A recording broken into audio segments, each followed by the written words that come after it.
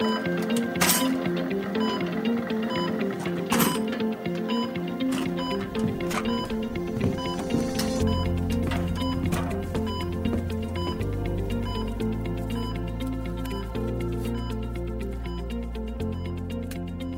right, everyone, let's call a timeout. This podcast is proudly sponsored by the Medical Indemnity Protection Society, the indemnity partner of 4 out of 5 healthcare students. It's free to become a student member. For more information regarding MIPS student membership, please visit qr.mips.com.au. Hi, everybody. Welcome to the timeout. My name's Ganesh, and I'm joined today by Associate Professor Warwick Teague, Director of Trauma Service and Clinical Lead of the Burns Service in the Department of Pediatric Surgery at the Royal Children's Hospital in Melbourne, as well as being actively involved in research, being the co-group leader over there. He's a very proud dad of 3, and we'll also find out today the thrilling story of how he was also once held at gunpoint in Central Europe. Welcome to the show, Warwick, and thanks for being here. Thanks, Ganesh. It's great to chat. Let's start with your specialty. Can you tell us a little bit more about it? What do you do exactly? Ganesh, I have the best job in the world. I'm a pediatric surgeon, and I get to apply my craft as a surgeon to children in need, caring for families in need. And I sincerely do think that I have the best job in the world. Pediatric surgery is a wonderful craft. It's not for everyone, but it certainly has been for me for a long time. I fell in love with this specialty as a medical student. And haven't wavered from that affection ever since. Yeah, something that we have heard you mention a few times in the past. And as part of your portfolio, we see that you're involved with trauma, burns, and general surgery.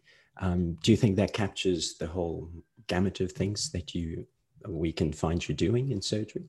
Yeah, together with a shared delight that many pediatric surgeons would reflect to you, and that is the neonatal surgery. But all of these areas, whether it's systems that support the care of the severely injured child, to the fineries of a burns graft, to the very particular nature of neonatal surgery, a care and exact attention to detail is at the heart of all of those, and is a common thread to many pediatric surgeons as to what attracts them to this, together with the pediatric nature of our patient group. So yeah, that sort of nicely summarises it. I feel there's a bit of art, a bit of craft, and a lot of colouring in and pencils. So excellent. Now we'll move on to some of those warm-up questions that I think we might have some fun with. To start with, Warwick, dogs or cats? Dogs. Dogs. Do you have any dogs yourself at the moment?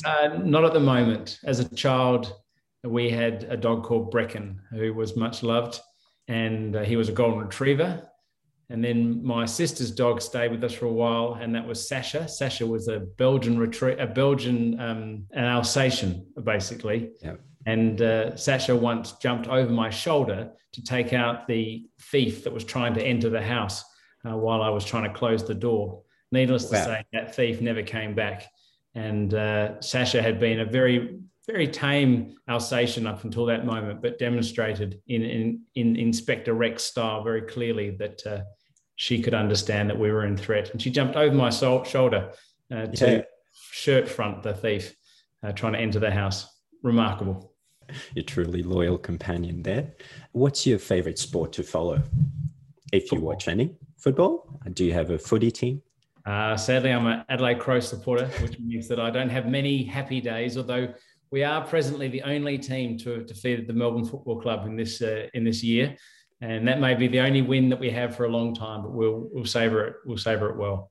Yeah, well, something to make you happy there. What's your favourite kids' cartoon to quote with children who you see? Oh, that's hard because you've got to change it according to the child. But yeah, I did for a long time milk as much out of Octonauts as I possibly could. When my own children were in that phase, they loved Octonauts, and I became very, very proficient with all the characters. And I just enjoy to watch a fair few episodes of Octonauts as well. But who knows? Nowadays it's Bluey, but I've only seen one episode. It was cracking, but I've only seen the one, so I can't quite carry it through with the authenticity that I used to have with Octonauts. Yeah, but undeniably very important skill to have. Now, do you listen to music in the operating theatre or not? Yes, or as much as possible. We always have a bit of banter as to what's going to be played. I have a very eclectic range of music interests, everything from folk to hip hop to relatively hardcore rap, and lots of things in between. So, Mumford and Sons was often on repeat. Yeah. But essentially it has to have a pace about it. What I don't want is slow, lulling music, because then everyone just slows down the operating theatre. If it's got a bit of banjo, a bit of beat to it, then I find that everyone follows suit. And you've got to have fun. You got to enjoy what you're doing, because we do enjoy what we're doing. So why not play some good music while it's there? Yeah, and having been in operating theatre with you, I can clearly confirm that you're someone who has fun and is able to transmit that fun to the people around you, whilst also knowing how to keep it serious when the matter arises. Yeah, absolutely, something we should touch on while we interview a surgeon. So, Warwick, what does a typical day in your life look like, at least these days? Typical days are split between some days with a strong academic focus at the beginning of the week. Still keen to catch up with patients if they're in, to make sure that families and children know that I'm responsible for the care of their of the child, or of the family through the child. But at the tail end of the week, strong clinical activity focus, with perhaps on Thursday the whole day spent in theatre, good times with good people, Friday clinics. And on Wednesdays, I split my time between burns clinic and departmental meetings of various kinds. So a real mix of academic and clinical, but most days involve some touching base with the patient group. There are days that will go without that altogether if I have a small number of patients or no one with acute issues going on. But I never want to stray too far from the coalface. And is there anything that takes your mind off the hustle and bustle of surgery? Anything you like to do in your spare time? Yeah, well, a few years ago, I went on a walk in the Papua New Guinean highlands, the Kokoda Trail, and then to get myself ready for that, I started to walk to work rather than previously I'd ridden or occasionally catching the tram or just driving. And I found that my mental health improved enormously with the 6 or so kilometre walk into work and then back home that evening. So I love to decompress at either ends of my day with a walk. Sometimes I jog, other times I mix it up a little bit and go longer just to give myself more chance. But on the tail end of the day, you have to realise that if I don't get home, my wife is dealing with the responsibility of the 3 boys all by herself, and that's not entirely fair. So I have to balance that against getting home on time. But decompress from a busy day of surgery and sometimes just think through what's happened and why. For me, a walk or a jog at that stage is just a perfect tonic. And while you do walk, do you listen to anything? So I listen to, well, I don't know if I could recommend it, but what do I listen to? I listen to BBC Global News, because I like to keep abreast of what's happening in the world, not so much in my backyard, but what's happening all over the world. I think the BBC World Service is good for that. I listen to some comedy. BBC Friday Night Comedy is a regular joy. I also listen to Economist Radio.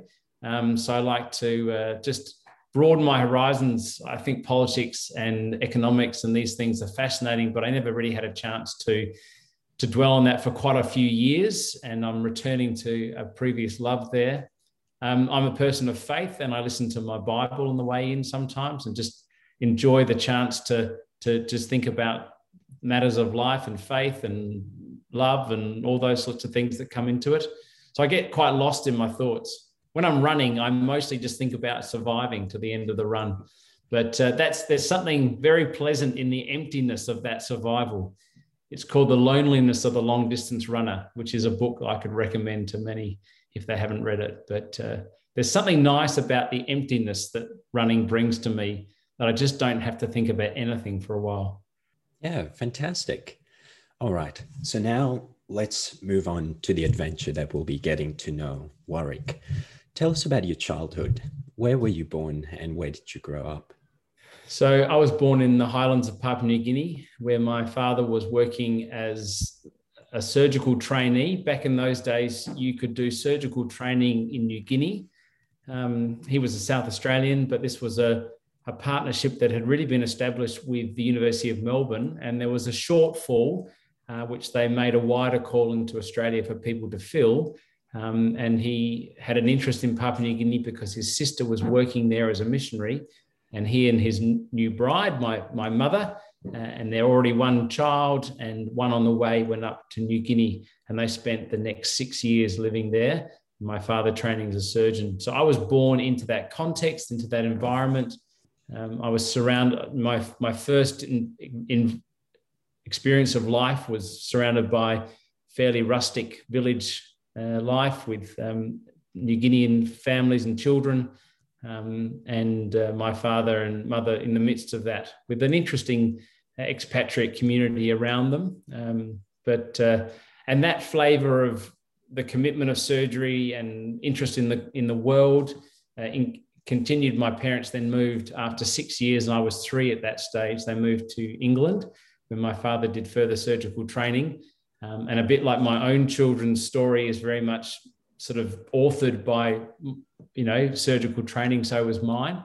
And we spent 3 years living in England before coming back to Australia. And then I lived then throughout my rest of my childhood into my university years in South Australia. But yeah, those first early days, Goroka in Papua New Guinean Highlands. Yeah, beautiful. And do you remember anything from those days that you think might still influence you? I think I'm profoundly influenced by the social, the cultural, the ethnic milieu of that time. And I always knew that the fact that my father had a very service-driven experience of surgery influenced me in my decisions. The fact that we lived amongst people who brought their whole lives into another context in order to serve and to care in a way that is even more profound than many of us would have opportunity to do as healthcare professionals in urban Australia. And there are various sort of colourful memories and defining aspects of our life, like the fact that my parents from time to time will speak in another language. Years ago, when I came back after something like 30 or 35 years of absence from New Guinea, I was overwhelmed with a sense of belonging and a sense of having reached a sort of a home place. And I had actually no expectation of that. It wasn't something that I built up in my mind. I'm going back to New Guinea. I'm going back to New Guinea. I had almost discounted that it would emotionally connect with me, but the sights, the smells, the people, just the whole thing struck me. And I realized how much this is woven into the fabric of who I am and how I relate. Yeah. And you also mentioned that your father was a surgeon who was training, and hence you traveled with him into all of these places. So there seems to be quite the indication that you would get into medicine. Do you credit that to be a big reason of why you got into medicine? Well, getting into medicine is one thing, but being enthusiastic for medicine is another very different one. Look, from the earliest age, once I got over I want to be Zorro, I want to be a fireman, I want to be a policeman. Once I'd got through that, I would always tell people with complete sincerity that I wanted to be a doctor. I just looked at my father and everything about his work, even with him being exhausted after nights of on-call, which I now relate to, but at that time, I just knew that Daddy was grumpy, Daddy was tired, whatever else. But I could see that he loved what he did and he was helping people. And so when you look at what you want to do, if you're not wanting to be an AFL sports star or whatever else attracts you, well, why wouldn't it attract you that you could see someone really enjoying what they're doing? And that sense of service. And I think that kids often pick up on a sense of service. Like my own children wanted to be, SES responders and, firemen. And that's the sense of giving that I think that children really like to have. There's no doubt that those formative years played a part, even the negatives. So I knew exactly what it meant to be the child of a surgeon who came home late many nights. I used to go to the hospital with my father in order to remain engaged as his son. And I used to do ward rounds with him. And you might be thinking of some little child. And I was little when I used to start to do this, because we lived on the hospital grounds in the UK often. Okay. So I would live on the hospital grounds. My father would come home and we would walk, in some beautiful little Halcyon thing with, father and son hand in hand. And I would do the rounds of the hospital. I kept doing that until I was about 15 or 16. I was absolutely engaged, but also I had to keep a relationship with my father, who was otherwise, came home at 8:30 and he was going out to the hospital to do his rounds. So what was I to do? Was I to stay absent from his life or get involved? So yeah, I was quite old when I stopped doing rounds with my dad. Yeah, and that's an interesting last point you mentioned as well, of you try to make the most of the time, and what that means for you doesn't mean the same thing for, let's say, a person working in a different industry at different hours. So it's still possible to have that connection with your parents, and on the other side with your children as well. And it's different now because we actually don't have a lot of permission to bring our children into hospitals, and like that is of a time. So it's not as if I'm trying to reiterate that experience from my own. They've probably on a small handful of times come into the hospital with me as I've tried to see, what would that feel like? And I'm not trying to recapture that. That was my experience as a child. Mm-hmm. It was the way I reconciled the experience of being the child of a surgeon. And then my children are doing their own in a different way. But I definitely knew what it meant to sign up to surgery, and I knew what exams felt like, and I knew what the pressure of that felt like, and I could see what someone looked like after 2.5 days of being awake and working. And I carried that reality into the decisions I made once I got old enough to really think about it. Yeah, and a great insider perspective, it sounds like. So let's talk about your medical training itself. You mentioned you had quite the journey to get into medical school. I went to the University of Adelaide. The journey into medical school was just the fact that I had to work really hard. So my year 8 exams, I remember sitting down to my mid-year exams in year 8, because I went to a school that had exams from, twice a year from year 8 onwards, and got to the end of that exam period. And my mother and I sat there and she said to me, right, 1 down, 9 to go. Because every exam was building up to the final exam. These were the days when medical students were chosen exclusively on academic merit. There was no alternative route of any normality. A few people came in as mature age students, but that was a very long and not particularly reliable route. Some people transferred across from science, whereas now the movement from science into MD programs is, whether it's biomed or science or other avenues, is completely mainstream. But we didn't have the interviews and the GAMSATs and stuff. It was exclusively on exams, and there were many limitations to that. But the reality was that was the hurdle.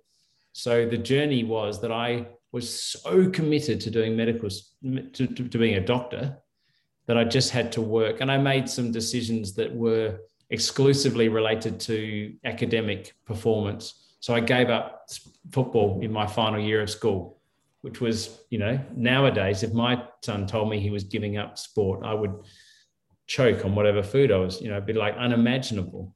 But I just said to my parents, I'm going to give up football because I want to focus exclusively on studying for the exams. And that was, that was the way it had to be. Fortunately, it did come to fruition when you went to Adelaide. Can you tell us about some of the highlights you remember from those medical school days? Yeah, well, I had a great time at medical school, really good time. I went and did a gap year between my final year of school and coming back to medical school, which means that I came back into a new friendship group. I knew some people from in the year above me, because we had quite a number of kids from my school went into medical school each year. But it also opened up a completely new peer group for me, which I was thoroughly delighted with. I'd been away and had interesting experiences in Europe, and so it was sort of there's a little bit of interest factor when you're new and you're still carrying over your accent from when the fact you've just come back from a year speaking German. And I have such good friendships from those times, even though I quickly left Australia after medical school and my internship and spent really a formative number of years away from Australia. And then the vast majority of those years away from Adelaide. But I still have really dear friends. I enjoyed just being able to loosen the reins a little bit on academic expectation. You didn't have to get 95% for every test all the time. Obviously, we worked really hard, and I still had that hangover of academic expectation that I brought to myself. But I just enjoyed the fact that when you got 74%, nobody actually cared. And so you just got on with it. And I was now doing what I loved to do. I knew that I'd got through that hurdle, and pretty much if I just stayed the course, I was going to be safe. I never had a sense that I was somehow going to fall aside during those years. So I loved that. I got involved in university life. I got involved in university politics. I did the whole breadth of things. I studied a language. I did an art subject just on the side because I wanted to keep my German language going. And we had a really insular, you could almost say insular experience of medical school. We had the same group of 120 people the whole way through. We didn't have different clinical schools that split up. And most of us did our internship in the same hospital as well. So we were a really tight group come the end. And there's some good friendships there that have lasted forever. Yeah. And you do strike us as someone who, well, as you've told us, you were interested in medicine, you put in the hard yards for it. So as a medical student, take us through your mindset. What were your dreams, goals, ambitions? So I moved from I want to be a doctor to I want to be a surgeon. And that wasn't a given. It wasn't like, oh, my father's a surgeon, I'll be a surgeon. The early days, it was just that sort of ill-formed, nebulous concept of being a doctor. But I very quickly worked out that surgery was cool, and it is. You get to do cool stuff. You get to do cool stuff as a physician as well, but there's no doubt I was attracted towards it. And I wasn't, I was a sort of, I mean, I am a nerd. I'm a nerd by character, but we had a lot of fun whilst being nerds. So, there was a lot of just being on the wards and that can be a slightly crazy time when you sort of interact with some of the registrars. And I don't know what kind of medical satire you watch, but I think that something like Scrubs just captures it for me. And I have a Dr. Cox, and I am to them their Bambi, and I am Dr. Cox to some people, and they are my Bambi. But in that time as a medical student, we just, you were part of that world in which the medical students were these almost comical characters that bounced in and out of wards and entertained people through foolishness or brashness or whatever else. And I really enjoyed that side of it. It's sort of like a little crazy commune of medical learning. So it was a really, really good time, but I still deep down was a nerd. And so I was still working really hard to sort of excel. And now the excelling was not about reaching an academic threshold, which would allow me an accolade or allow me a chance to move to the next stage. It was all about being a doctor. So you had to know what the anatomy was, because one day you were going to cut it. And heaven forbid that you'd cut the wrong thing. And that shift of perspective allowed me to be probably no more engaged, but I felt a very different pressure that was good. I was striving to be a good doctor rather than striving to get into something or other. And that was a really nice switch for me. And I think for lots of other, that's not a unique experience. I'm sure that it's almost universal during medical training, but it was something that I really, really liked. And I was freed from all of that crap at school, which is about like, you got big lips, you're an idiot, you're a loser. And I was just in this world where people liked me because of me, that was good.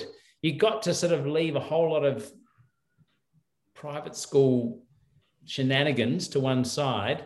Yeah. And now you're in the real world where people either, liked you because you were nice, or didn't like you if you were being a bit ratty, and, you tried to do your best to be one but not the other. So it was really good fun. Really good. And also a time where you get to decide, what kind of an adult you want to be. You keep hearing it as you grow up, but then suddenly you're the adult in the room. Now let's talk about, I love that you reference Scrubs in there. So let's talk about the vices and virtues of the modern day Bambi, let's say the modern day medical student. You must be encountering a few of them. So what do you think we should be doing less of or more of? Yeah, really, really interesting concept to reflect on. I think that medical students nowadays come in with a higher level of maturity, which is good. That's not a bad thing, but it does bring a different edge. Sometimes that edge can just err on a sense of entitlement. So look, we've signed up for this thing. Where are the lecture notes? Why can't I see this lecture online?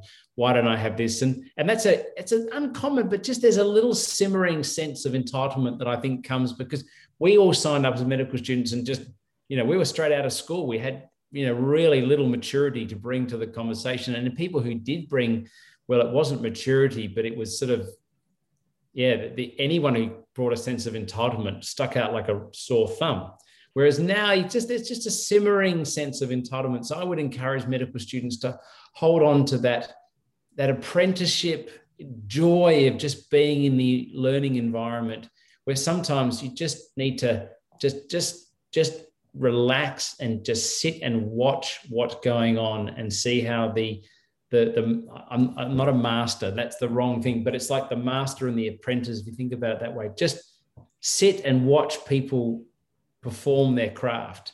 You just enjoy the experience of that, the learning opportunity of that, rather than necessarily saying, yeah, but why don't I have a summary? And why is this tute taking 35 minutes instead of 40 minutes? Or why are you answering your pager in the middle of my tutorial with you?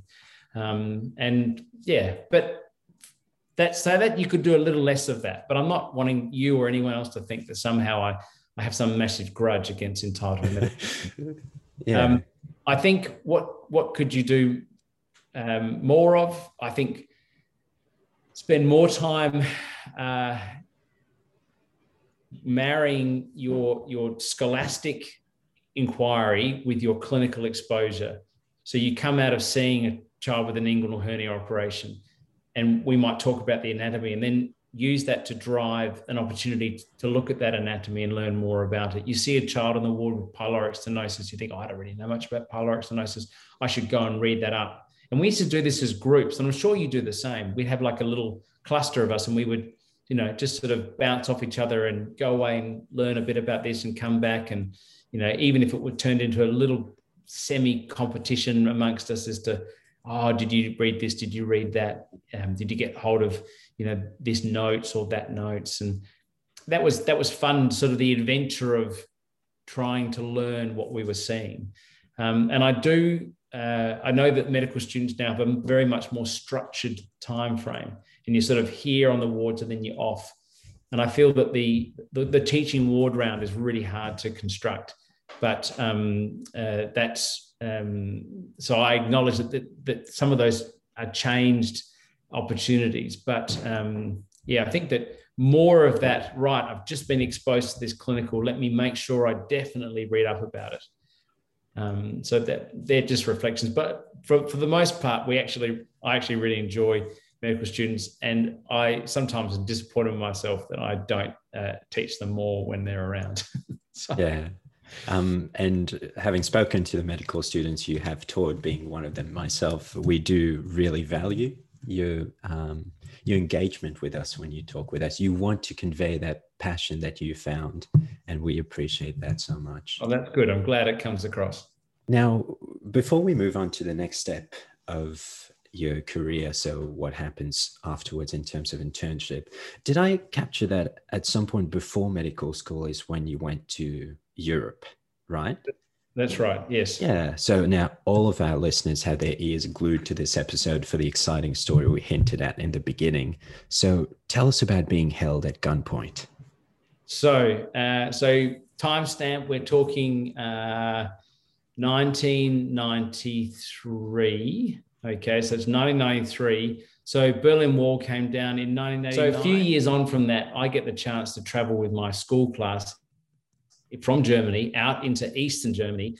And we had the opportunity to travel across the border from Eastern Germany into the Czech Republic and then on to Prague. That was the journey we were going on. Free movement across. So the border guards there, they're used to seeing some Germans traveling across this border occasionally. You know, it's a few years on from when the wall came down and the borders all opened up. When we'd been there 2 years earlier, everything was really, really sort of crazy still. But now things have moved on a little bit. But of course, when we went across, they all said, "Oh, who are you?" And they all say, "We're all Germans." And then, "Oh, we've got this one Australian." So they're like, "Okay, down you come, this Australian comes." And everything at the moment is still pretty casual, pretty positive. Yeah. So they say, "Come with us." They take my passport and I have to fill in a form. And then the mood starts to sour. This man looks at me, looks at my passport, looks at me and says, this is your passport? And I'm like, "Yeah, of course it's my passport." Getting a little bit, no one wants to be asked that question. And he's looking down and he just says to me, don't go anywhere. There is a problem with your passport. We don't believe you are who you say you are. And if you try to leave, we will shoot you. Now, there were two issues. One was that I had written down that I was born in a country that didn't exist. Which was? Papua New Guinea. Oh, right. Yeah. Because when you grow up in the Czech Republic and you're taught a sort of a Soviet-style geography, you actually, it would now appear, and apologies to anyone out there who is Czech and disagrees with me, but these border guards confidently told me that Papua New Guinea is a part of Australia. And so therefore, if I knew where I was born, I would say I was born in Australia. So that was the first thing. The other thing is that they say you have spelt your name wrongly. Now, we could argue geography, but to not know how to spell your own name was a fundamental flaw in the would-be fugitive or whatever I was supposed to be. And of course, again, I know how to spell my name, right? And it wasn't the Warwick bit. Like Warwick is the hard bit in my name. Everything else is easy, right? Well, Teague is a bit crazy, but Jonathan, which is my middle name, that should be okay. Right. Now, of course, I know how to spell my name. So when my passport application was filled out, but when little Mr. or Mrs. passport person is typing it in, they have typed in Jonathan, and no one has picked this up. They didn't pick it up. I didn't pick it up. You look at your passport, Warwick Teague, clearly your brain doesn't say, look in the middle name. Yeah. So when on all no one had picked this up until this moment. Right. So broken English, don't move, we'll shoot you. You can't spell your own name. I am freaking out at this situation because I fully believe them that they're going to shoot me. And it was just scary as. Eventually that teacher came in, we sorted it all out. He was like, "No, this is a student who's been with us. He's been living with his family for months. He is Warwick Teague." They eventually got onto some consulate or somewhere. It took hours. This was supposed to be a 5-minute stop at the border, and it took hours to resolve this. And, you know, like I've got definite tachycardia talking to it. I can see. The adrenaline in me was just so massive at the time. But for what it's worth, I got held up at gunpoint on the Czech border because my passport was considered to be false. Yeah, harrowing experience. But I have to say, not many of us have the experience of being an international fugitive. Well, I wouldn't recommend it to anybody. What you did do in terms of international as well was move on, travel to different countries, as you were telling us earlier. So now if we come back to your early career, Warwick, you were telling us about how you spent some time in England before then making the move back down under to Adelaide, Hobart, and now Melbourne. So let's break that down. Tell us about your journey in your own words. What did you do after medical school? So I went to do my internship in the in the main hospital for my medical school, which is the Royal Adelaide Hospital. There were other hospitals in Adelaide and they were really good. But my brother had been to one of them and I really didn't want to sort of follow too much in his wake or footsteps. And I had this great group of friends who we all wanted to be together at the Royal Adelaide. So that's where I did that. But all of that time, and really for most of my internship and even in my final year of medicine, I was really, really enthusiastic about doing some kind of research at some stage. And in my gap year, I'd been to the UK and I'd gone to sort of classical university towns, and I just loved this environment of learning. I'm looking at your background now, and it's the same kind of thing. Like you walk around Oxford, you walk around Cambridge, and you just think, this is a cool place. You just got to come here and learn, because this is where the good stuff happens. Now, there's a lot of naivety in that statement. I absolutely acknowledge that. You can go to any manner of places. They don't have to look good. But there was something deeply sort of connecting for me of being in those places. So I started to build this idea that I would find a way to get to something like that. And during my internship, in fact, it was almost the sort of week I got married, I put an application in to have a PhD in Edinburgh. And I was going to go and do a PhD in Edinburgh. And they had said, that's fine, because we've got some funding which we can allocate to you, and you just come, and the academic year starts in October, November for the UK. So I was going to have to find something to do for 6 months, but otherwise I would then go up to Edinburgh, and Kirsty and I, newly married, would then spend these years living in Edinburgh while I did a PhD. And I'd given up my place in surgical training, in basic surgical training in South Australia. It quite happily deferred it and said, I'm going to go away and do my PhD and then come back, or even maybe consider doing basic surgical training in the UK. And that was, the final year of, internship went really positively. And Kirsty and I then moved to the UK with that plan. Go do a PhD, come back. For the first 6 months of that time, because I had to fill in that gap, I actually got a job working in pediatric surgery as a resident. It's called a SHO in the UK, Senior House Officer in pediatric surgery in Bristol. It was awesome. Everything that I thought I loved about pediatric surgery, I did, and I loved it more. I just thought, this is absolutely brilliant. But that positivity was slightly challenged by the fact that when we were already there, we've already moved to the UK, we're living in hospital accommodation, which is interesting, but not particularly salubrious. I get this awkward phone call from Edinburgh to say, oh, by the way, we've just worked out you're Australian. And I'm like, well, should have been obvious from my accent, my CV, my university transcript, my passport, everything else that I'd already given them. Yeah. And they said, yeah, well, we did know that, but the funding, the Wellcome Trust that fund us have rules that say you can only fund PhD projects for UK and European applicants. And when all of those have been exhausted, then we'll fund any external candidates, which is another way of saying we don't fund people outside of the EEC.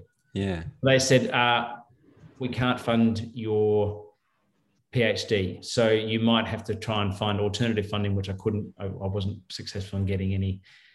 So there we are. We're in Bristol. We've left Australia, the two of us. We're trying to do this interesting life thing as a young married couple. Yeah. Don't want to just turn around. And so I applied for a job in Oxford to get onto basic surgical training in Oxford. Now, there is an interesting story, which is way too boring for your podcast, but it almost didn't happen. And then it did happen, and I got the job. And in my interview, they asked me to rank all the jobs that I was with. There were about 12 jobs on offer. There was a lot of people being interviewed. And they said, Dr. Teague, you've interviewed well, but what's most interesting about you is that you have ranked all of the jobs from 1 to 12, whereas most other people have only ranked maybe 1 or 2 or possibly 3 jobs. Yeah. And I said, oh, well, I'm an Australian living in the UK who've dragged my wife across here to start a new life. And so I'll take any job that you offer me. There's no doubt that I want the job with pediatric surgery in it. That's why that's number 1. But I will do any of the jobs that you have on offer because I desperately need a job. And I think I can enjoy and be a good doctor in any of them. And to a person, they all looked at their gave a tick. Yeah. I think that sincerity, honesty, don't need to be overly sort of effusive about passion, but just let it speak for you. And people like that. So I did get my first rank job, which was the basic surgical training rotation with pediatric surgery in it. Again, fell in love with that. Did all sorts of really interesting and crazy jobs. Worked one job, which for 3 months, we worked 25 hours on, 23 hours off, 12 hours on, 12 hours off, 25 hours on, 23 hours off, 12 hours. Right, yeah. Just for 3 months. We came out of that like people come out of a war or out of boarding school, you know, just knitted to each other, you know, as a group of young doctors. And over that time, I endeared myself helpfully to Oxford clinicians who were involved in research. And that led to a scholarship, which led to a PhD in developmental biology as it relates to surgery, but within the University of Oxford. So I came out of basic surgical training and then worked a job where I was a research registrar, which meant I had some clinical on-call commitments, but was largely day-to-day in a laboratory investigating the developmental biology of the pancreas using chick embryos of all things. Yeah. So then that was the first 3 years of the clinical, and for the next 3 years I did basic science research with some clinical work alongside to complete my PhD at the University of Oxford. Right. Got involved in, you know, university life and tutored. So I got to, you know, sort of see from the teaching side of it as well as the student side of it. Had 2 of my children during those years in Oxford.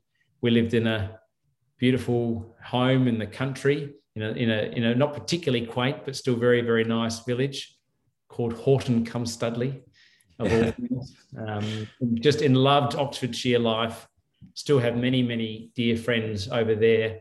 And that was a great, great time. Again, really hard to do these days because of various registration constraints, and I could bring all of my basic surgical training back to Australia and have that counted towards basic surgical training here. I think that is really hard to do now. In fact, I probably think there are rules that actively make it difficult. Yeah. In those days, there was permission, and I had kept all the paperwork to show that I had a track record of people saying, yes, you can do this if you pass these exams, whatever else. I'd done all my exams in the UK. So whilst that was a wonderfully positive experience, I think it is really hard for other people to walk that route. Yeah. But, then that led back to advanced surgical training. So surgical training used to be split up into really distinct blocks of basic surgical training where you did a whole lot of different specialties: orthopedics, general surgery, ICU, ED, ENT, various other specialties. And then you would then choose to take that basic exposure to surgery and then apply yourself to a specialty. Yeah. That is far more truncated and sort of fluid these days, much more into a sort of a North American model. So then I applied for advanced surgical training in my last year of my PhD and came back and started pediatric surgery training, albeit with the first year being an adult year in Hobart, which was standard for us to do 1 or 2 years of adult training before we progressed into pediatric surgery at that stage. Yeah. Okay. A wild journey that took you to all these places, and undeniably would have equipped you with so many skills as well. Something else you mentioned, Warwick, was at some point you had your 2 kids, from what you said, and you were traveling around with Kirsty. So what were the things that were driving your decision-making in terms of starting and balancing a family as well as your career, which is something that a lot of people want to hear about? If Kirsty were behind me, she would have slapped me when you said the word balance, because in those days, I quite definitely did not have balance. And I still don't. I really struggle with that. Work-life balance, I really struggle with, because work is my life and life is my work. And how do you balance one against the other when they start to feel very much similar? But I am learning that actually work is not my life and my life is not my work. I am learning that there are important distinctions to be made there. But in those days, we had really punishing work schedules. So you heard me talk about 25 hours on, 23 hours off, 12 hours on, 12 hours off. And that just repeated, that cycle every 4 days repeated. And we actually had a pact, the four of us that did that job together, we had a pact that no one would take leave. And if anyone was sick enough that they had to be hospitalized, essentially that was where it came down. Yeah. Because we just knew that if anyone went on leave, there was no backfill. There was nothing. It was just, that would just become a quicker cycle. So that's very hard to have balance when you have those sorts of demands on you. And for really good reasons, those demands of that kind of work schedule, if it is present still in Australasia, it's increasingly being whittled out, because that's a bad thing to do to people. Yeah. I was also, as you've seen, completely one track committed to surgery. And as much as I was no longer trying to aspire to be the A-grade student, I wanted to be the best surgical registrar and the best surgical resident that I could be, which meant that I did go the extra mile and I did stay late and I did say yes to jobs which, they'd say, oh, can anyone do an extra shift? And I would be the yes man. And I think that if I had my time again, I would do less of that. Mm-hmm. Not because I'm any less committed to it, but I'm not sure that the dividends that paid were enough to offset the fact that I disappointed Kirsty and the boys for a while. Mm. Just after Harry was born, Harry was our first child, so I'm pretty naive about the whole parenting things at this stage. I had a big deadline for my research, and I went to work, and I came home about 4 days later. I just worked to get that done, and I had a few Snickers bars and pretty much not much else in to support me. And I came home, and I remember just falling asleep next to this little tiny baby that was Harry. Yeah, and then I came out of that slumber and I was like, okay, determined to be the good father and the good husband now. And I said to Kirsty, let's go somewhere. I can't remember where it was, but some English country place. And I said, Harry can wear that outfit that he was given by such and such. And Kirsty just looked at me and said, Warwick, Harry grew out of that weeks ago. And I suddenly realized, I'm so absent from my children and my family's life that whole slabs of growth have gone. Yeah. People talk about the fact that they went to work and they came home and governments had changed. I couldn't care less about that. But the fact that my whole, this little baby that was my precious child had grown so much in the time that I'd paid attention that I'd just forgotten that he would even fit this outfit. Another time, my children said to Kirsty, Mummy, when being given the ice cream at dessert, no, Mummy, you must serve the guest first. Kirsty and I looked at each other like, who's the guest? I was the guest. Yeah. Because they were so not used to me being at home. So I offer those not as, I'm not proud of those stories in a way. I think there's some humor in them just because life is cruel and it's good to laugh at even difficult situations. But yeah, I do have a beautiful and understanding wife, and at times I've lent very heavily on that, and I'm grateful that hasn't sort of been the end of the marriage. But for some people, that is a big strain, and not everyone walked a happy path there. But for Kirsty and myself, we've weathered that. We've maintained a very, very honest relationship with each other. We've had some hard knocks over the years, not necessarily around life-work balance, but just in general in life, there have been some hard knocks, and we've had to weather those together. And, having someone that is really honest to you is very important as a surgeon, because you're going to spend a lot of your life in an environment where people aren't necessarily deferential to you. They're not worshiping you or the surgeon, but that you do get to direct the environment. You've seen that in theatre. The surgeon, not even for all the good reasons, but that you are very much surrounded by people who are organising themselves around your activity because you're hands on the patient. So it's good to have a person who they don't have to sort of take you down a peg. They don't have to slap you or anything like that. But just for someone who will be that completely honest with you and say, Warwick, you've got to get more perspective on life because you're saying yes to all these things like it's important. Yeah. But you tell everyone else that your family is important. Would you like to show that to your family? And that's a conversation that Kirsty and I have had a lot of times. And I think that more latterly, I've perhaps been able to be better at delivering on that.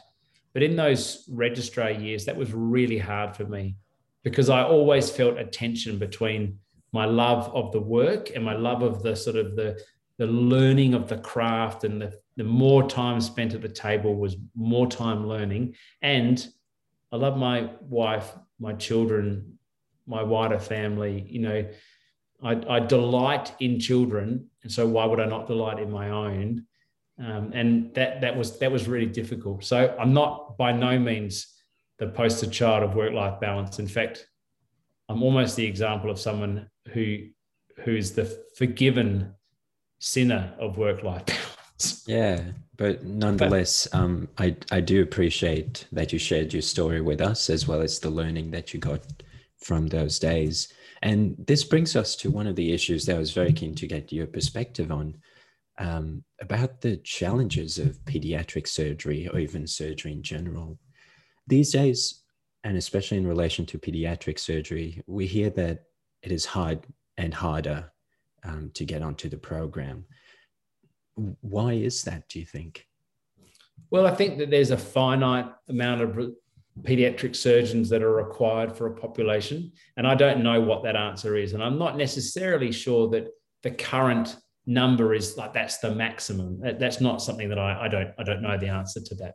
But I suppose that if there are a finite number of positions being offered by the college, then until people exit the training scheme, you know, it's one off, one in mostly. Yeah. And so there are times that the ebb and flow of training is such that sometimes there's, you know, a moderate number of places available for Australia and New Zealand, and sometimes there's very little. And a few years ago there was no places, there was no position was offered for an entire year, and then the following year I think only one. In my year, I think there were three that were. I was one of three that got in. I'm in fact the only one of that cohort to go through training. The other two stepped off of training for various reasons. Both continued in healthcare, but just in other specialties or disciplines. And so for a while there was a bit of movement of people exiting the training scheme halfway through. So it sort of created a bit of a swell. And I think that there were more training positions made in general. So then everything relaxed a little bit for a few years there. But what was always difficult to get onto, and is difficult again, for a few years was less difficult. It probably just reset the barometer a little bit on what people expected, but it's always been hard to get into pediatric surgery.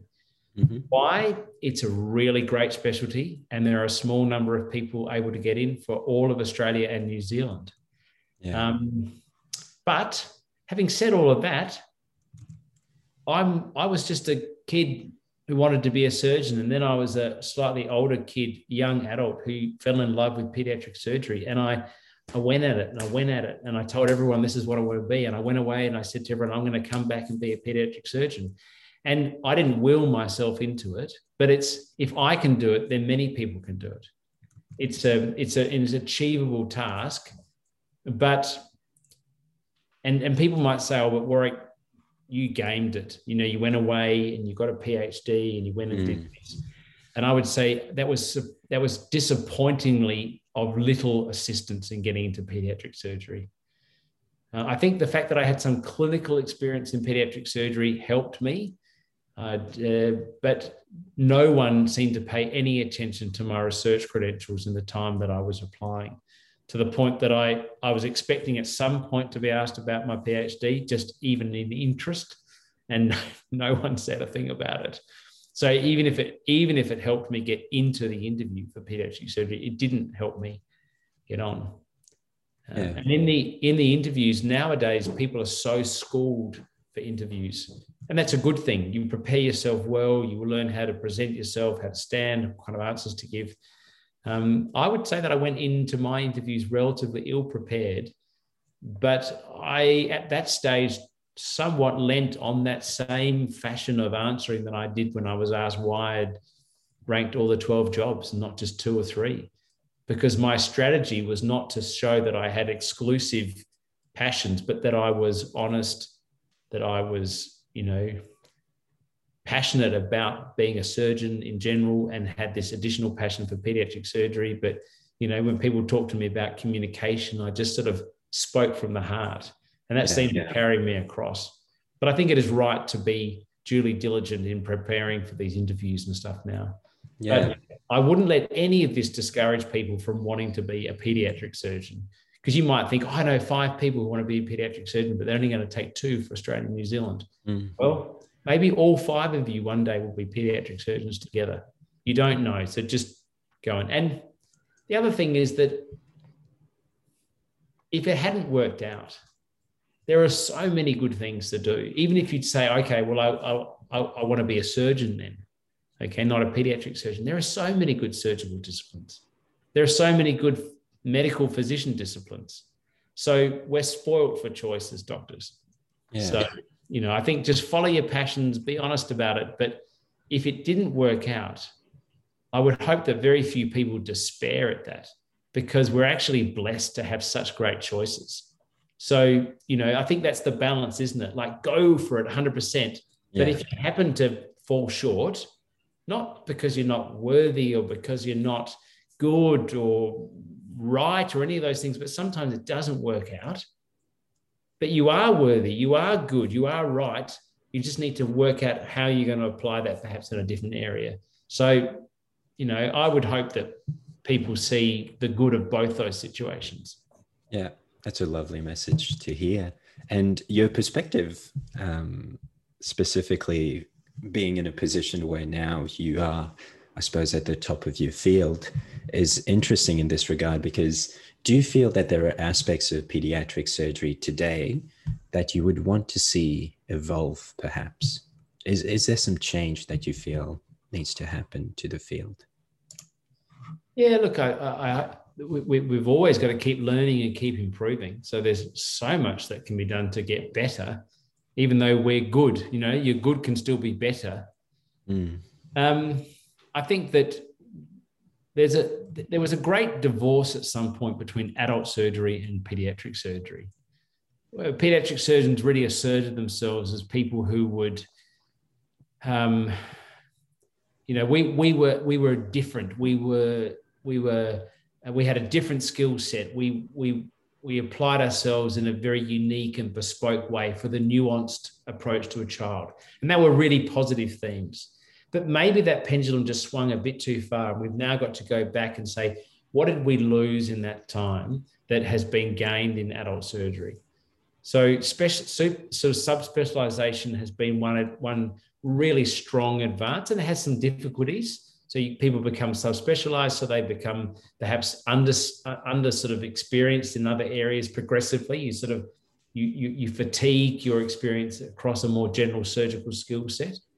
But when we look at what minimal access surgery has done in adults and what robotic surgery is doing, we've really we've brought a lot of that across into pediatric surgery, but some of those elements have been brought across quite sort of, I think there's more maturity to be gained from that skill set. And it's harder for people who are now training, because at one point people would go into a full adult fellowship. I didn't do that, but they would. They would gain that strong adult surgical skill base, and then they would come across and apply that. I had a sort of a hybrid model. Now some people are doing less and less adult surgery. So the opportunity to sort of cut your teeth in minimal access surgery, for example, in adults is less and less. So pediatric surgery has to somehow reconcile that, so we can apply these modern technologies which are being championed in adult patient groups into the pediatric surgery group as they appropriately apply. And that's where research and governance comes in, because not everything is for the child. Robotic surgery, really challenging as to whether that's for the child. Everything is big. So how do you put that into a small child? But that's where pediatric surgery has to be open to moving. And there's a lot of legacy, and there's, all surgical specialties have ego within them. Not necessarily about individual persons, but just about what does it mean to us to be pediatric surgeons, and why are we not adult general surgeons? And there's a lot of sort of identity entwined in that isn't always helpful, sometimes really, really good, not always helpful. And I think that pediatric surgery has to slightly own up to itself a little bit in that way and drag some more of that learning. I spend a lot of my time in trauma trying to tell people to pay more attention to what adult trauma specialists are doing, because we have a lot to learn there. Burns is the same. Pediatric surgery, even neonatal surgery, can learn from those other sort of non-age group applicable surgical specialties. So that's where I'm going to spend the next 20 years, trying to be a better pediatric surgeon by being something along the lines of some adult surgeons. Yeah, and by convincing people, as you are on this show, you might have a whole legion of people to come and help you do that. Okay. You also mentioned in there your research, which we know you're very passionate about. So in terms of a question about more of your current work, what we've gathered is you're the co-group leader at the Murdoch Children's Research Institute, and your research tends to be focused around duodenal and esophageal atresia, as well as burns and trauma. Is there anything else in terms of research that keeps you busy these days? What are you passionate about? Yeah, so I'm passionate about lots of things, aren't I? Yeah. Basic science is fantastic. Basic science is this beautiful world where you can see clarity and you can discover things and you can work within models. And there are these amazing scientists who talk to you about methylation and genetic screening and all sorts of amazing stuff that we only just capture. And people, maybe you yourself did more biomedical science than I did, but I'm scrabbling at the edge. I'm sort of trying not to drown under their scientific possibilities. But I love basic science. I love to be, I don't get into the lab very much these days, which is sad, because I used to love that environment of dissecting embryos and working with animal models. And what you see there is so beautiful. Like to look down the microscope at the developing gut is just absolutely exquisite. And surgery is like that. To look at the body and see how it's all put together, that is beautiful. But to see it down a microscope when everything is so tiny but so perfectly formed is just a gorgeous thing. So there's that side of things, basic science. And that's where my duodenal research is looking at the way in which a mouse model of duodenal atresia is informing us, trying to understand anything about what causes duodenal atresia, because very little is known. And we're probably one of only a small number of groups, if not only, maybe we're only the only group paying specific attention to duodenal atresia that is currently publishing.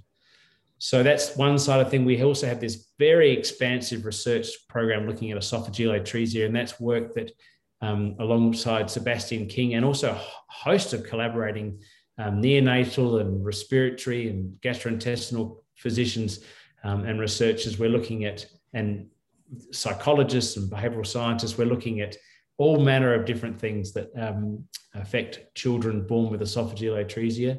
And then as my clinical passions slide into the world of trauma and burns, you can't help but be engaged in research, because that's part of your learning, is to sort of ask questions simple and grandiose and answer them through research, and allow that answering to inform an expansion of knowledge and practice. So I do a reasonable amount of burns and trauma research. That's all dry lab stuff. That's collaborating with some really high quality epidemiologists, particularly through Monash University.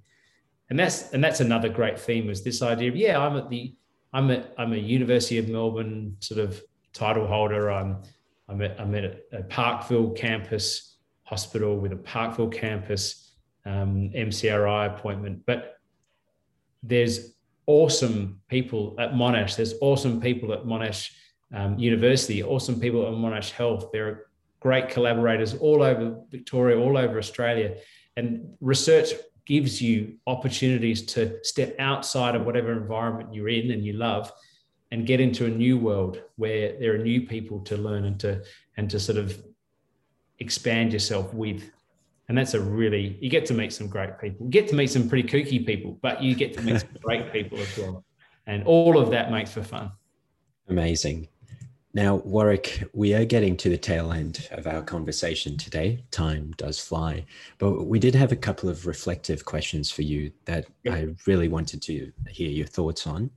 The first of which being, throughout your story, actually, you've mentioned a few things that you've learned retrospectively, but what are a couple of the lessons you feel at the end of our conversation that you wish you had learned earlier, or perhaps that can help someone else these days?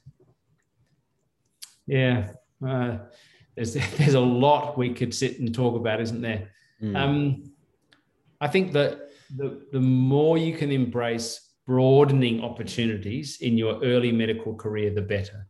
What do I mean by that? That I am rapidly uncomfortable as a surgeon in some parts of the body, and rapidly uncomfortable in the surgeon with some medical subjects, because even with my efforts to remain broad in my perspectives, I became narrowed to pediatric surgery and then took a particular interest in some aspects of pediatric surgery. So in your early days, when you're trying hard to drive that impressive CV, my goodness, you guys have got impressive CVs, and there's all this sort of preparedness for the next stage. It is really easy to sort of typecast yourself into being one specific thing. And you could come away and say, look, Warwick Teague was early wanting to be a doctor, early wanting to be a surgeon, and I'm going to pinpoint myself like that and really narrow down. But what you haven't seen so much of is the fact that I was passionate about all the things that I did through medical school, all the things that I did as an intern. And that breadth has helped me a lot.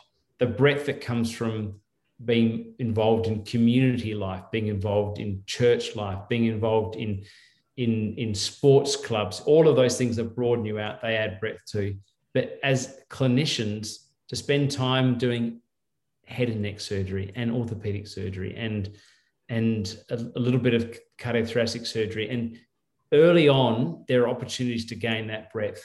Once you make the next step into set training, it is really hard. It's all of a sudden just shump, you're narrowed down. So the younger Warwick would say, I cut a few corners. I took a few opportunities. I grasped the opportunity to get the research when I did. I stepped out of 6 months of adult general surgery to take on the research program when I did. There were lots of good things in that. I just got a scholarship to go to University of Oxford. I wasn't going to turn it down, but took its toll. I then got into pediatric surgery, and there was another opportunity to just shorten training a little bit more. I'd extended my training by doing a PhD, so I grasped that opportunity. Maybe the Warwick Teague now would say, Warwick, go back to that year and do 2 other surgical terms of breadth, one in cardiothoracics, one in head and neck surgery, and you'll like it when you get to be 40, 46. And that's the thing that I would do now, even though I know exactly why I made the choices I did. Yeah. And I think I made good choices, but those choices had consequences. And at the time, I didn't have the hindsight that I have now. I only had the possibilities that I was weighing up. Whereas now I know I could actually go back and do that extra year adult surgery, and it would have been perfect. Yeah, that's why hindsight is always better. Yeah, but it's so bloody exciting to live without hindsight, to live in the now, isn't it? So I don't beat myself up about it, but when you offer the opportunity to reflect, you sort of think, yeah, that's what I would do differently. Yeah. But I would still do the same thing. I would still be a slightly tired pediatric surgeon working all hours of day and night, whether it's at work or at home, to catch up, because I do absolutely love what I do. That I wouldn't change. Yeah. The application to it all. But there are some little points at the moment along the way to broaden out who I am and what I do that would have been nice to have just smoothed off some edges with. Amazing. Now, question number 2 is, are there some things that you do differently in pediatric surgery compared to adult surgery? And do they make you a better person? Well, we play with children every day, and I think that has to make you a better person. Children are so honest. They're so straightforward, and they smile and they cry and all the things. What else do we do differently? We have a very keen attention to tissue handling, as do other surgical specialties, so particularly plastic surgery, for example, but not exclusively those groups. There are other surgical specialties that have keen tissue handling attention. And we often work in really small patients or really fragile sort of tissue. So it's not just tissue handling, but it's also the size that we're dealing with. Again, not unique to pediatric surgery.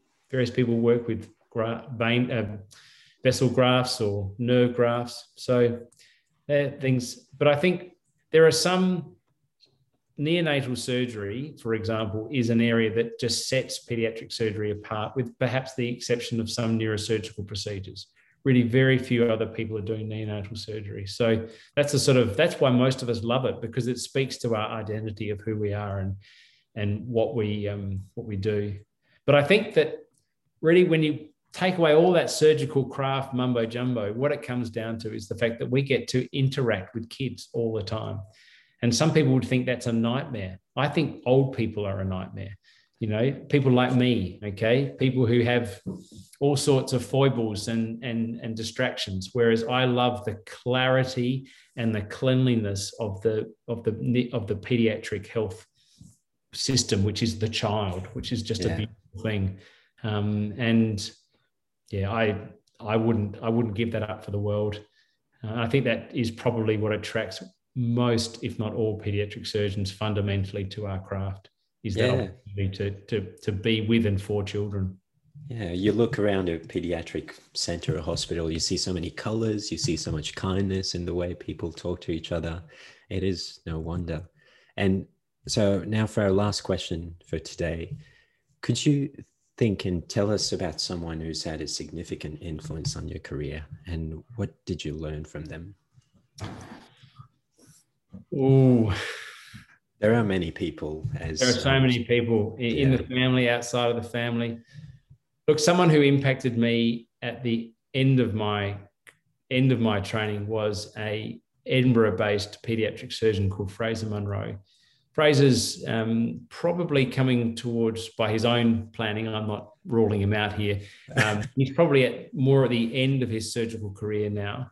But what he taught me was the value of opportunities to learn, even if by conversation or by watching, by gentle, clear instruction at the operating table, the way to turn a moment of operating into a moment of learning by just talking through what and why are we doing, what would happen if we did this differently. So we could actually be doing one operation and learning about 3 or 4 operations. He taught me about the value of being a little courageous with innovation, but really respectful of legacy. What have we learned from all those years of doing it one way? Let's not throw all of that out. Let's not become cowboy and just say, right, oh, that's all rubbish, we're doing it the new way now. How do you drag what was good from before into what is innovative from the now to build a better future? And Fraser did that without any fanfare, just a really giant, gentle, kind person. We would get to the end of a ward round in Edinburgh. We'd go and have a coffee in a coffee shop just down the road, because that's the way things work over there. And we would just talk, and we'd just mull on clinical situations. It was this real disciple and teacher relationship, which I really, really valued. And I was at the top of my training game. I'd done my exams. This is my fellowship year. I felt sort of, that degree of almost, not impenetrable, but like you feel really confident at that stage of your career, because you haven't had the knocks of the reality of being the consultant who's had to make the tough decision that hasn't all worked out. You're sort of slightly immune from that as the trainee. So that was where I was at. And he took all of that and said, yeah, let's use all of that, but let's just take it down a bit, Warwick. Let's just learn from this moment. And Fraser had, I love that guy. I would literally take a bullet for him. And I used to call him the general, not often to his face. You know how you have nicknames of people. I'm sure that they're terrible nicknames for me, and most of them would refer to lips and eyebrows. But he was called the general because he was the person who would inspire you to that sense of, how the general stands in front of the army and they say, hold, and everyone else is itching to go and they want to fire the arrow or run forward and the general is there going, hold. And then when the time is right, they say, right, charge. Yeah. And that is what Fraser could do that, but he wouldn't need to, there was no yelling. He was just calm, and he would just say, no, wait, not now. This isn't the time to play that surgical move. This isn't the time to show that bravado. This is the time to do it. And he would balanced that so beautifully. So as the young, really raring to go, about to become consultant surgeon, that was just exactly what I needed. He didn't squash any of my enthusiasm, but he did just teach me a better way to apply that as I tipped into the really hard reality of being a consultant. And, I said before that I love the fact that I know who my Dr. Cox is. Mike O'Brien is my Dr. Cox. I was his Bambi. And I know for people for whom I might be their Dr. Cox and they are my Bambi. Yeah. And Fraser will always be my general. And if he told me to hold, I would hold. And when he says to charge, I will charge. And I hope that there are people one day who would say, oh, Warwick Teague, we used to call him the general. And because however that would reflect, because I would love the fact that I will one day reach the maturity and the sort of the presence that I would inspire that in others. So, yeah, could have talked about my dad, could have talked about my mother, could have talked about my children, but no, Fraser Munro, a great surgeon and a gentleman, and he's a good person. So, yeah. I know, fantastic story in terms of what we should be looking out for as well in our mentors. So Warwick, we're at the end of our conversation today. We have spoken about so many things and it has been so wonderful to hear your perspectives about them. We're very grateful for your time and contribution today, and we want to wish you good luck in your own endeavors. Thanks, Ganesh. And I'm really delighted and I'm really honored that you'd be willing to listen to me muddle on through those answers. So thanks a lot. It was really great. We did that with pleasure. Until next time. Thanks for listening, everyone. We hope you enjoyed the episode. We'd love to hear what you think, so leave us your comments and questions on our Facebook and Twitter pages @TTO Podcast. Don't forget to subscribe and follow us on Spotify and Apple Podcasts to receive your regular dose of the Time Out. We'd like to thank our sponsors, the Medical Indemnity Protection Society and the Department of Surgery at the University of Melbourne for their continual support. This episode was brought to you by Ganesh, Aidan, Chloe, and Noreen, and we'll see you next time.